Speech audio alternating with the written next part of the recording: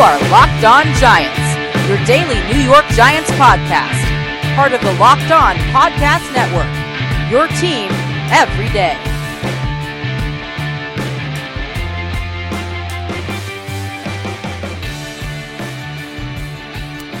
Hello, New York Giant fans. Welcome to a new edition of Locked On Giants, part of the Locked On Podcast family, your team every day. You're with Patricia Traina. You know I cover your New York Giants with a variety of places. Follow me on Twitter at Patricia_Traina. Drop me a question for our weekly mailbag by tagging them Ask P Train. If you want to run your mock drafts by me, whatever you want to talk about Giants football related, I'm there. I'm open to discussion, and I look forward to hearing from you. And for today's show, I have the privilege of having a special guest by the name of Mike Clay. He is an ESPN fantasy football analyst and NFL writer, and Mike has a very interesting feature that he puts out on Twitter. He probably does it for ESPN and whatnot, and we're hoping to pick his brain a little bit about it today. So, Mike, first, welcome to the program. Glad to have you. Yeah, thanks for having me. It's always fun to talk football, even in the off season, right? Quiet times like now before the NFL draft buildup. So always working, always something to do, and always happy to talk some Giants. Awesome. So for those who don't follow Mike on Twitter, and if you're not following him, folks, please give him a follow. He's really fantastic. You can find him at Mike Clay NFL. He puts out what's called Clay projections, and what he does is, for fantasy football purposes, he tries to project the production of the the upcoming season for the players on every team, and he does it, again, for all 32 teams. And Mike, I believe you have half of the teams out already. We're about halfway, so I'll keep dropping them this week. Last week we went through all the win totals on the Daily Wager and ESPN News and kind of broke that down because it's the sportsbook lines came out, so now I'm kind of dropping the player projections this week. So always a fun process. Okay, so anyway, that's what I thought we could start with, because I get a lot of questions from listeners. They want to know, how many yards will this guy have? How many receptions, how many sacks, and everything like that. And Mike, if we could just start off by just kind of getting an overview as to how you come about putting these projections together. Yeah, how long do you have for that? It's going to take a while. Take as long as you need. Yeah, that's a long and complicated process. There's kind of stages to it. The first stage was probably many years ago when I first started to build the projection model, going back almost a decade now.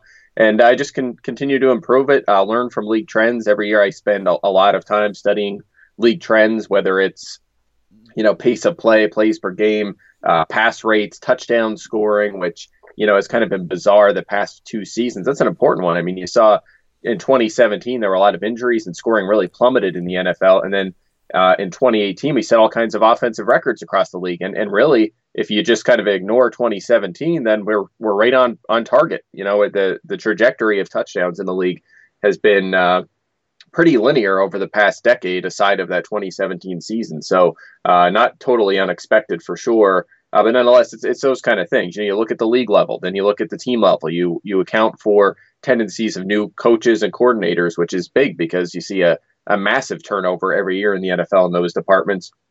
And then, on the team level, you get into the player level, of course. You look at, rate stats and, obviously how long the player's been in the league is important. How large is the sample? Is the player going to make a second-year jump?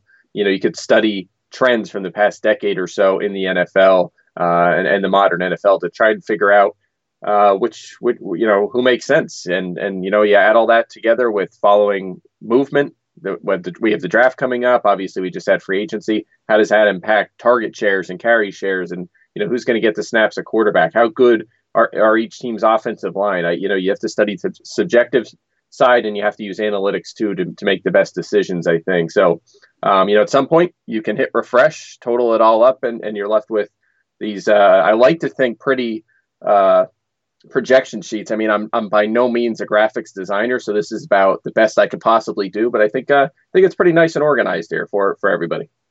Now, I'm going to refer folks to Twitter to see, what we're talking about. But what I'd like to do is I'd like to ask you about your projections for the Giants. Now, we all know that Odell Beckham Jr. is no longer on this team, and he accounted for quite a bit of production. So in calculating how the Giants are going to absorb that production and distribute it over the personnel that they had. How tricky was that for you? And just if you could give the folks an overview of what you came up with on how the Giants are going to make up for that production. Yeah, I mean, if you look back at target shares from we'll just say the Odell Beckham era, you find that he falls in that kind of like 28 to 30% range in terms of the share of the targets that go his direction. If you look back at newcomer Golden Tate over over that same span, essentially, you're going to see something. It's not the same here. He didn't get up to 30%, but he was generally in that 19 to 23% range. Sometimes a little higher, sometimes a little lower. So that's a big chunk of that, right? I mean, I have him at a 20% share in this offense. He's a little older now, of course. It's a new offense. We saw his playing time drop off with Philadelphia down the stretch last season. So, that's a big chunk of it right there. At 20%, that's almost, roughly 2/3 of what Beckham was seeing. And then you figure a slight uptick for Sterling Shepard, which again is about right. When Beckham is out of the lineup, you see a little bit mixed in for Cody Latimer and Corey Coleman. We'll see if they add a third receiver in the draft. I fully expect them to do that.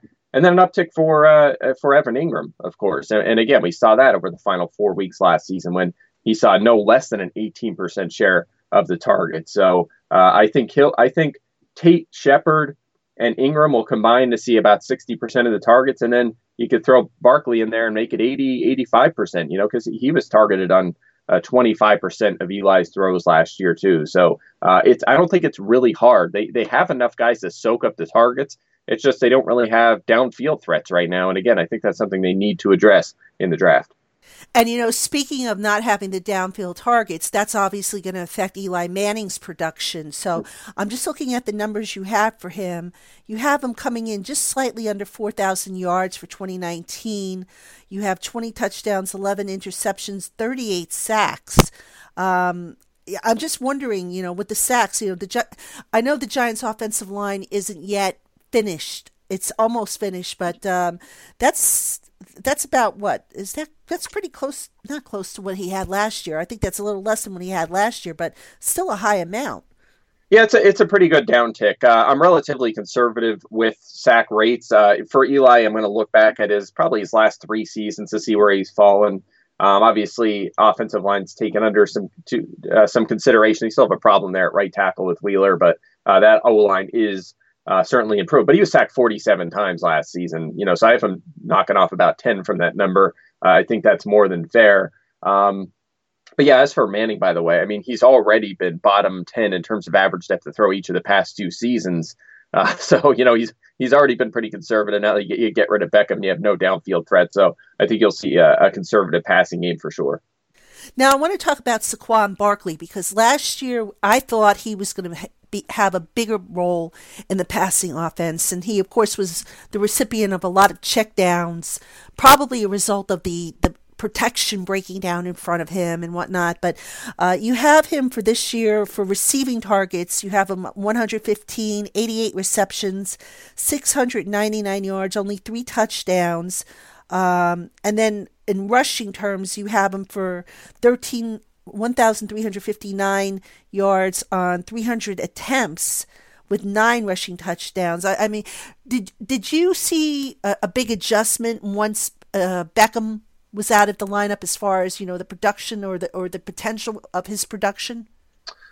I think we saw him start out a little lighter in the carry department, and then that kind of picked up down the stretch. So I actually have his rushing up from last season, although for running backs, I'm always going to project 15 games. I'm never going to go to 16 for anyone just because, and honestly, that might be aggressive because running back injuries are so prominent. But I have his rushing usage going up to kind of that workhorse territory, about 80% of the design runs, and then his targets are about equal. Certainly his efficiency is about the same from last season. As for his usage down the stretch, I mean, he was still effective, certainly.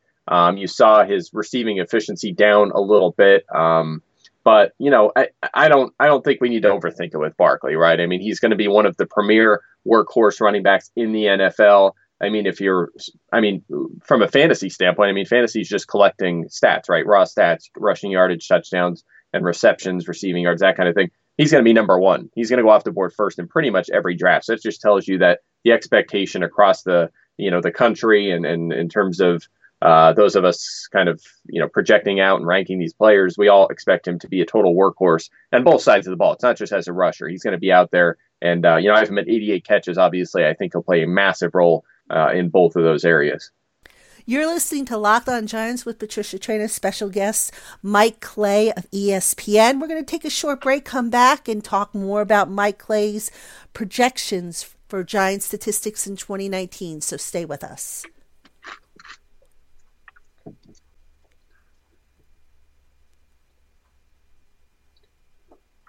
Welcome back, Giant fans, to Locked On Giants. You're with Patricia Traina, special guest Mike Clay of ESPN, and we're talking about Mike's projections, statistical projections for the New York Giants in 2019. He does them for all 32 teams. You can find them on Twitter by just typing in the hashtag Clay projections. They're really good, and I find them very interesting. And Mike, just kind of, continuing our conversation from the last segment, when the rookies come in, how do you kind of adjust the statistics accordingly, considering that, some of these guys have played in different systems, they've had different scenarios, different usage. I mean, how does that affect the overall picture? Yeah, and sometimes people get mad at me, right? Because let's say the Giants add a wide receiver in the first round, I may not move their wide receiver rating significantly. And the reason for that is, just first round picks alone, it's basically a 50-50 proposition that they're going to pan out, right? And even be solid players in the league. Only a few will be stars, some will be solid, and half of them are going to flame out within a couple of years in the NFL. So, and by the way, even the ones that pan out may not be impact players as rookies. So you can't really move the needle too much in that department. As for, kind of projecting them out, there's a few things I look at. I mean, obviously opportunity is the big one, right? Is it a situation where there's a clear opportunity to play a big role? Now, if a guy like DK Metcalf goes to a team like the Giants, you'd expect him to play a pretty huge role, right? Maybe not in two wide sets to start the season, since you have Tate Shepard, but they don't have a clear presence on the perimeter. So you'd expect someone like that, or a Hakeem Butler, someone like that, to play a big role pretty early on, and the volume would be there. And then, looking more at efficiency, it's going to depend on the style of player, right? There's a big difference between someone who's going to primarily line up in the slot and work underneath a smaller wide receiver, or a player, like a Metcalf, who might have a lower catch rate, but is going to be used more downfield and on the perimeter. So, you can look at things like projecting out average depth of target and what that means for his potential yards per completion, his catch rate, yards per attempt, that kind of thing. So all of that's considered. You're looking at role, and you're looking at certainly projected usage. Now, as the season gets underway, obviously injuries come into play. Different variables come into play. Do you adjust these at all, as the season go on, or do you just say at the start of the season, this is what I'm projecting and this is what we're going to run with? Yeah, definitely. Adjustments are made constantly. I do the projections at ESPN within the fantasy game. So I'm projecting, obviously, the offensive guys, but I'm doing defensive players. I'm doing punters, kickers, head coaches. I mean, anything that you can use in the fantasy game is projected by me on a weekly basis in season. So I'll keep adjusting those. I'll post box score projections for some big games throughout the season and the playoffs. And again, you'll be able to check out those weekly projections and a full list of league projections for the season over at ESPN once we're up and running here around the draft. And then also along that line, we talk about the schedule, the opponents, the strength of schedule and stuff like that. How much of a factor is that in making these projections? Yeah, that's definitely an influence. I do use these to project the win total. So, for example, the Giants come in with the 8th easiest schedule in the NFL this season as of right now. I don't use last year's record. I could not care less about that. All that matters is the roster as they stand today. Teams get better, teams get worse. And, think about teams that played against Cleveland last season, right? I mean, if you were treating them like an 0-16 team, what are you doing? That was nonsense. They had the look. I know a lot of people don't want to believe this, but they had the look of a 500 team even at this point last season. So you have to make those adjustments, and that's what I do for that kind of thing. And then on a player by player level, you're looking at full season projections. So you're not going to see a major influence from the schedule. But, certainly I factor that in, right? I'm looking at the opponent. And for example, the Giants are going to play Chicago or, could play Chicago at some point. Like I kind of simulated the schedule for now. We have the opponents, but not the order. So, for example, I have them playing Chicago on the road week 1. That's obviously going to have a negative influence on their offensive statistics.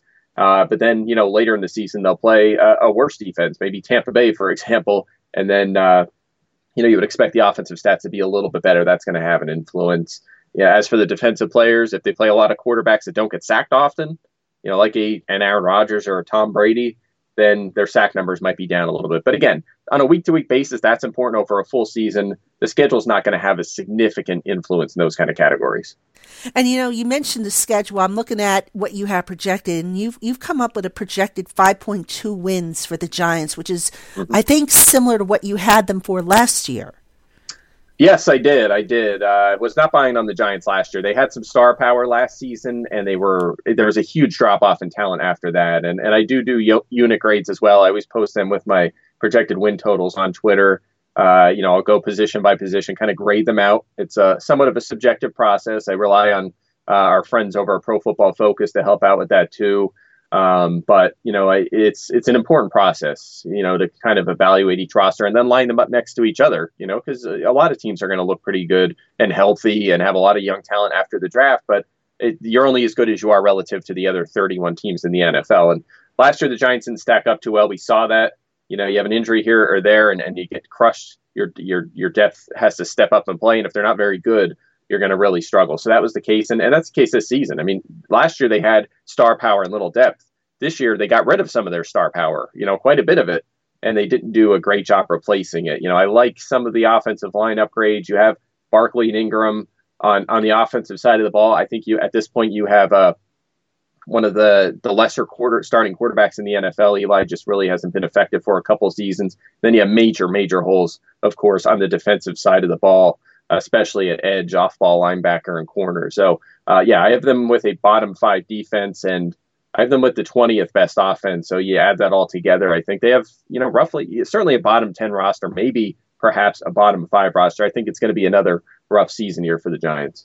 Now, based on what I remember from last year prior to the draft, running back obviously has taken a huge leap forward. I think that's the highest rank you have for them. Tight end is up there. Even offensive line has picked up as has the interior defensive line. And again, you mentioned quarterback being a problem, edge being a problem, off-ball linebacker being a problem. So with that said, and I know this isn't necessarily, your main forte, but I know you also followed the draft. Are there players in particular that you think can maybe be good fits for the Giants at some of those positions? Yeah, absolutely. I think, we talked about it earlier, wide receiver. I think bringing in someone like a right, or a guy that can work downfield, make some plays for them, and just add that presence to the offense. Maybe it's even someone like a Marquise Brown, someone that could make plays. So I think they have plenty of options there. There's a tier of probably like 10 to 11 wide receivers that are of high interest, and maybe even later too. I mean, you could look at a guy like a Miles Boykin, who I like a lot, at a Notre Dame. I mean, you have options there at that position. So I think they'll address that for sure. And then we'll see how the cornerbacks fall. I'd like to see them add someone to go along with Janoris Jenkins. I'm not sure how long he'll be around for the Giants, but I think they definitely need to address that. Whether it's Byron Murphy, Greedy Williams, DeAndre Baker, someone like that. But again, they have so many holes. It's tough to kind of pinpoint the exact players because it's kind of like best available when you're on the board, right? Is Devin White a guy you look at? If you trade down a few spots there early in the first round, Devin Bush. I mean, there's a lot of talent on that side of the ball. I think most would agree it's heavy on the defensive side of the ball. I like what they've done on the O-line, like you said, the interior defensive line. I don't think you have to address those spots right now. But they have them 2 first-round picks. I don't know if they'll trade down or stay put, but yeah, they really need to. We have that argument always, like, do you fill a need or take the best available? Well, for the Giants, they're probably going to be able to take the best available with few exceptions, just because they have holes at so many positions. Yeah, they do. And by the way, at cornerback, my guess is Sam Beal is going to start opposite of Janoris Jenkins. He's the guy who they took in the supplemental draft last year, and unfortunately he landed on IR after, I think, 1 practice. So, but I think he's the guy. They actually, I think, Gettleman said at the Combine that this year they would have given him a 2nd-round grade had he been coming out in the draft. And, of course, they got him in the 3rd round last year in the supplemental draft. But so just, something to keep an eye on there. So I just want to explore a little bit more with you, if I could, the relationship between the projections you have for the quarterbacks versus the offensive line talent. Now, if theoretically the offensive line talent has improved and you're projecting lower stats and stuff like that, sacks rather, I would think that you would also maybe be predicting, less quarterback hits and all the, the pressures and all that stuff. So I'm just kind of curious why Eli Manning's stats kind of dipped a little bit there, because, if the line is better, wouldn't theoretically that translate to him performing better?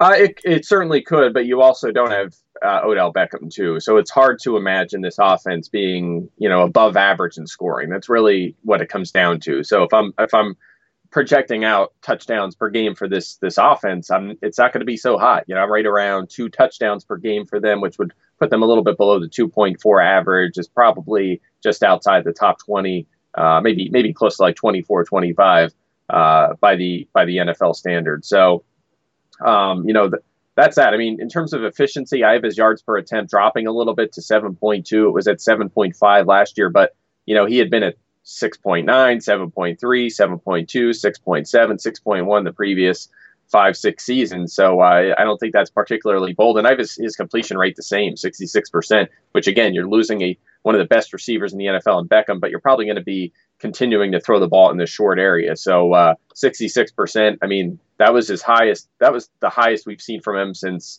in his career, I believe. I think that was a career high, 66%, certainly the most we've seen since at least back to 2007. And I have him matching that. So, again, and his interception rate, I have about the same too. He cut down on them a little bit by going more conservative the last 2 years, and I think that'll be the case again. So, avoiding turnovers should be something he does well. So again, I don't think it's too far off, right? I'm off by 1 touchdown from last year. I have his passing yardage down, but I also have him dropping back to pass 33 fewer times. And again, I think they're going to try to lean more on the running game this season. You're listening to Locked On Giants with Patricia Traina and special guest Mike Clay of ESPN. We're going over his Clay projections for the New York Giants. We're going to take our final break, come back, wrap up with a few more thoughts from Mike. So stay with us. Hey, Giant fans, if you've been enjoying the Locked On Giants podcast's coverage leading up to the NFL draft, then I think you're really going to enjoy Inside Football. Inside Football is a newsletter written and published by yours truly. It's the longest-running, independently credentialed publication devoting cover-to-cover coverage of your New York Football Giants. A 26-issue subscription is available via email and offers monthly coverage during the off-season and weekly coverage starting with training camp through the end of the regular season, with playoff coverage included as needed. This month, we're making a special offer available to the Locked On Giants podcast family. We're offering a 3-issue trial, starting with our April draft preview, which offers a targeted look at prospects that might be a good value and fit for Big Blue. This trial also includes a post-draft analysis and rookie minicamp report, which is published in May, and an OTA full-team minicamp report published in June. For more information, including a link on how to get a free sample issue from last year's coverage, please visit www.insidefootball.com/lockedon. Inside Football, for the best informed Giant fan.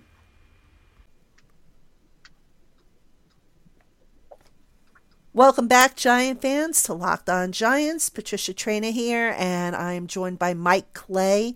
He is a fantasy football analyst and an NFL writer for ESPN. Really does a terrific job.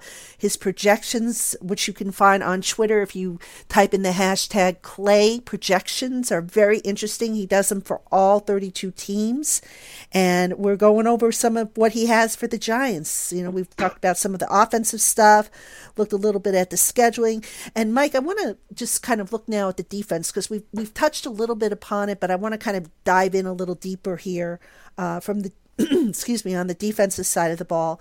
So as we were talking about in the last segment, you have the edge rusher and the off-ball linebackers as being one of the problem areas, if you will, on this team. I'm just, the Giants added a lot of former Cardinals from James Bettcher's tenure down there, and James Bettcher, of course, when he was with the Cardinals, he had a top 10 defense, I think, in every year he was the defensive coordinator. So I'm just kind of, wondering what your thoughts are about the additions of Marcus Golden, an edge rusher. He added Olsen Pierre, an interior lineman.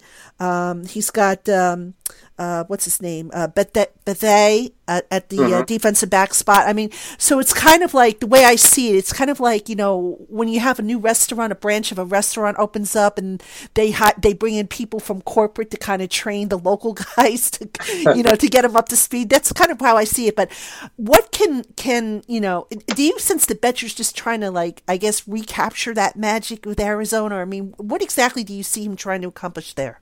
Yeah, I think it's players he's familiar with and know his scheme. I mean, it makes some sense, but he's not, he's bringing in some of the role players, right? Not bringing in Budda Baker or Pat Peterson or Chandler Jones. It's not the stars of that defense from a few years ago. But these are people that can kind of hold down the fort. I mean, Bethay at this point is going on 35 years old. He's a solid safety, but he's not going to move the needle a ton. And, Marcus Golden, I mean, he's fine in a rotation, but I mean, this is a guy that had, 2.5 sacks last year on, around 350 snaps. And I know he missed some time, but, this is a solid veteran player. He's okay. He's, as starters go, probably replacement level. But the problem really with Golden isn't a knock on him. It's just that he's their best edge rusher as of right now. I mean, Kareem Martin, Lorenzo Carter, Avery Moss. I mean, they just don't have standouts there. And I'm not saying there's no hope. They're all bad. I mean, Carter, obviously, third rounder last year. He can take a step forward. It's possible. But again, the best thing you could do in this sort of exercise is to compare this group to the rest of the NFL. And it's one of the worst in the league right now. They really have to find a way to address that. So again, I think they'll try to keep Golden involved and Carter and a little bit of Martin for sure, who played quite a bit last season, but they need to get an impact player added to that group. For sure, and I think they will go defense in that first round at number 6. I would be very shocked if they don't take a defensive player there. I know everybody wants to see a quarterback, but not necessarily going to be the way it goes, I think, in that first round. Mike, based on your projections, who are some of the players on offense and defense that you think are going to really be, they're going to have their breakout season, statistically speaking? Yeah, I think, we talked about the interior defensive line, right? So I'm not sure if you call these guys breakouts, but, BJ Hill and Dalvin Tomlinson form one of the best young duos on an interior defensive line. So I would definitely be keeping an eye on that group as of right now. Obviously, Hill is an early round pick who played a big role as a rookie, but maybe he steps up his game and becomes, more of a star player this season. So I'd keep an eye on him. You mentioned Sam Beal at corner. We'll see if he earns that starting job. Obviously, he's a guy we're going to keep an eye on. And how about Jabril Peppers, right? Really struggled in an odd role as a rookie. Last year, shared strong safety duties with Derek Kindred out there in Cleveland, played much better football. Now he's kind of in a position where maybe he's an every down player, right? So if that's the case, he's in his third year. He came in young. He's only 23. Perhaps he becomes a star player. Maybe he takes on that Landon Collins role and becomes a really high-end player in the league. So I'll be keeping an eye on them for sure. Offensively, I don't know if I have anybody for you. Maybe it's the rookie quarterback they bring in the second half of the season. Barkley's already a star. Perhaps Sterling Shepard takes another step forward. They tried to use him on the perimeter more last season, and I don't know that it really worked too well. I think he's best as a short area target, as a slot target. So we'll see how that shakes out. Golden Tate's already a polished player in the NFL. Evan Ingram, maybe Ingram's the guy that takes the big leap forward. I mean, again, when he's been healthy and out there and a big part of the offense, he has made an impact. And I do have him posting a much better. Obviously, he missed time last, but I have him over 70 catches, over 800 yards. So he's a guy I'll be keeping an eye on for sure. But otherwise, I guess we'll have to see once they get some youth in here via the draft to see who can kind of make that leap on the offensive side of the ball. All right. And then, you mentioned Jabril Peppers. A lot of people obviously weren't happy to see Landon Collins walk away. But in your estimation, does Jabril Peppers, play an identical game as Landon Collins, or does he bring something else to the table that maybe the Giants didn't have with Landon? I think he could potentially be more versatile, but he is a box safety, right? I mean, we saw Greg Williams that first year took a lot of criticism for playing him at free safety, which wasn't a fit, and he really struggled. And Williams was just trying to get him to, or at least his explanation is he just wanted him to get a better feel for understanding the opposing offense, just seeing the field from that position to making plays. And again, it wasn't a fit. So last year they moved Demarius Randall to free safety and allowed Peppers to play in the box, certainly in running situations, and it worked out. So I don't think you're going to see him making a big impact as a cover corner. I think he can be effective in that area, perhaps better. But again, I think a lot of his damage is going to come again in the box against the run. So and honestly, Bethea played in the box quite a bit last year too for Arizona. So we'll see how that sort of shakes out. But Peppers, I think, could still be a star. I don't think you could say, 2 years in, this guy's a bust or this guy's just an average player. He definitely can be a star in this league. And we saw him play at a high level last year. He was probably better than expected in coverage and certainly played the run well. So I'm excited to see what he can do. That could end up being a nice little acquisition that the Giants snuck in there. I don't know that it was worth giving up Beckham. I would say that the Browns got the better of that deal easily, but Peppers could be a nice little addition. And then also we know that, if they lose Saquon Barkley to injury, that's going to be huge. But is there any other player currently on the roster that if they end up losing, due to injury, that you might as well say the season's over? Yeah, I mean, listen, I'm not optimistic the way it is. So, I think, I look at maybe Janoris Jenkins at corner. I don't know what his reputation is, I suppose, in the New York area, but he's still a solid corner. He's in his 30s now. I mean, you already have a pretty weak cornerback group. If he goes down, that hurts for sure. Offensively, again, this might be controversial too, but if Eli goes down, you're going to Kyle Lauletta at this point. We'll see who they have in there. I mean, that's gonna drop your win probability. Say what you want about Eli. He might be a below average starting quarterback, but he's still much better than pretty much every backup in the NFL at this point. And then Nate Solder, I guess, at left tackle would be pretty significant. Again, I know he disappointed in his first year with the Giants, but he's still a solid left tackle. I mean, come on. Again, look across the league. Look at the other left tackles. He's still a pretty solid player, and this offensive line is actually in pretty good shape, especially after bringing Kevin Zeitler, who's another one that's one of the most valuable players on this team.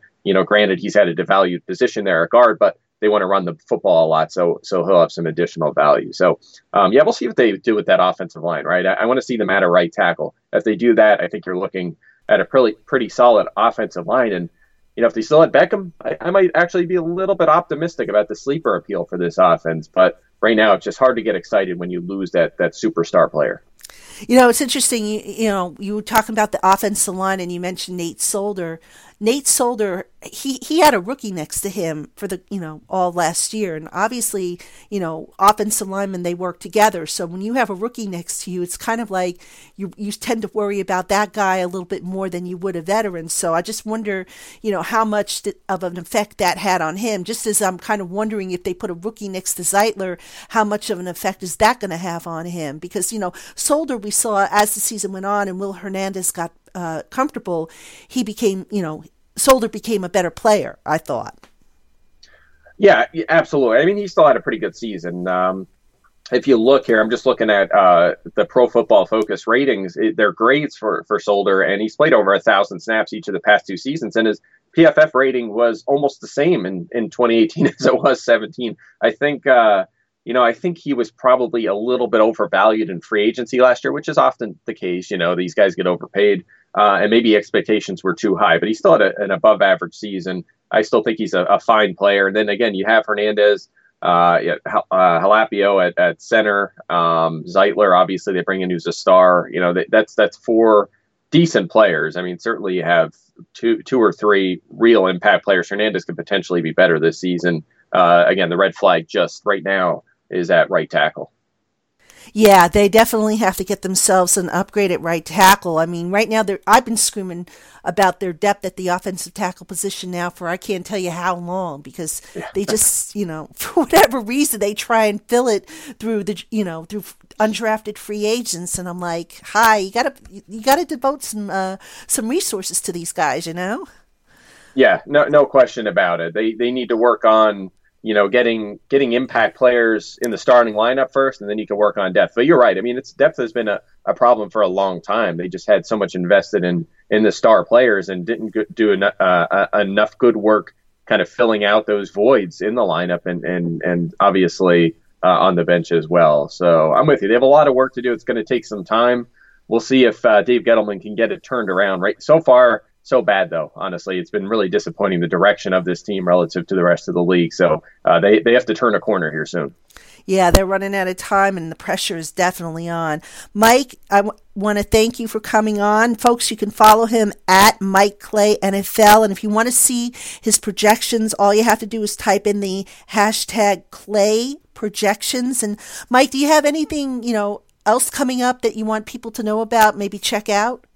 Yeah, you just follow along on Twitter and ESPN.com. We'll have some content in the gambling section, the fantasy section, the NFL section. I'll be on the Daily Wager on ESPN News, 6 p.m. Eastern every night around the schedule release and the draft. Throughout the year, we'll be doing a lot of good NFL content that'll help you in just understanding the league better, as well as gambling and fantasy. So it's going to be another fun year, and can't wait to get rolling.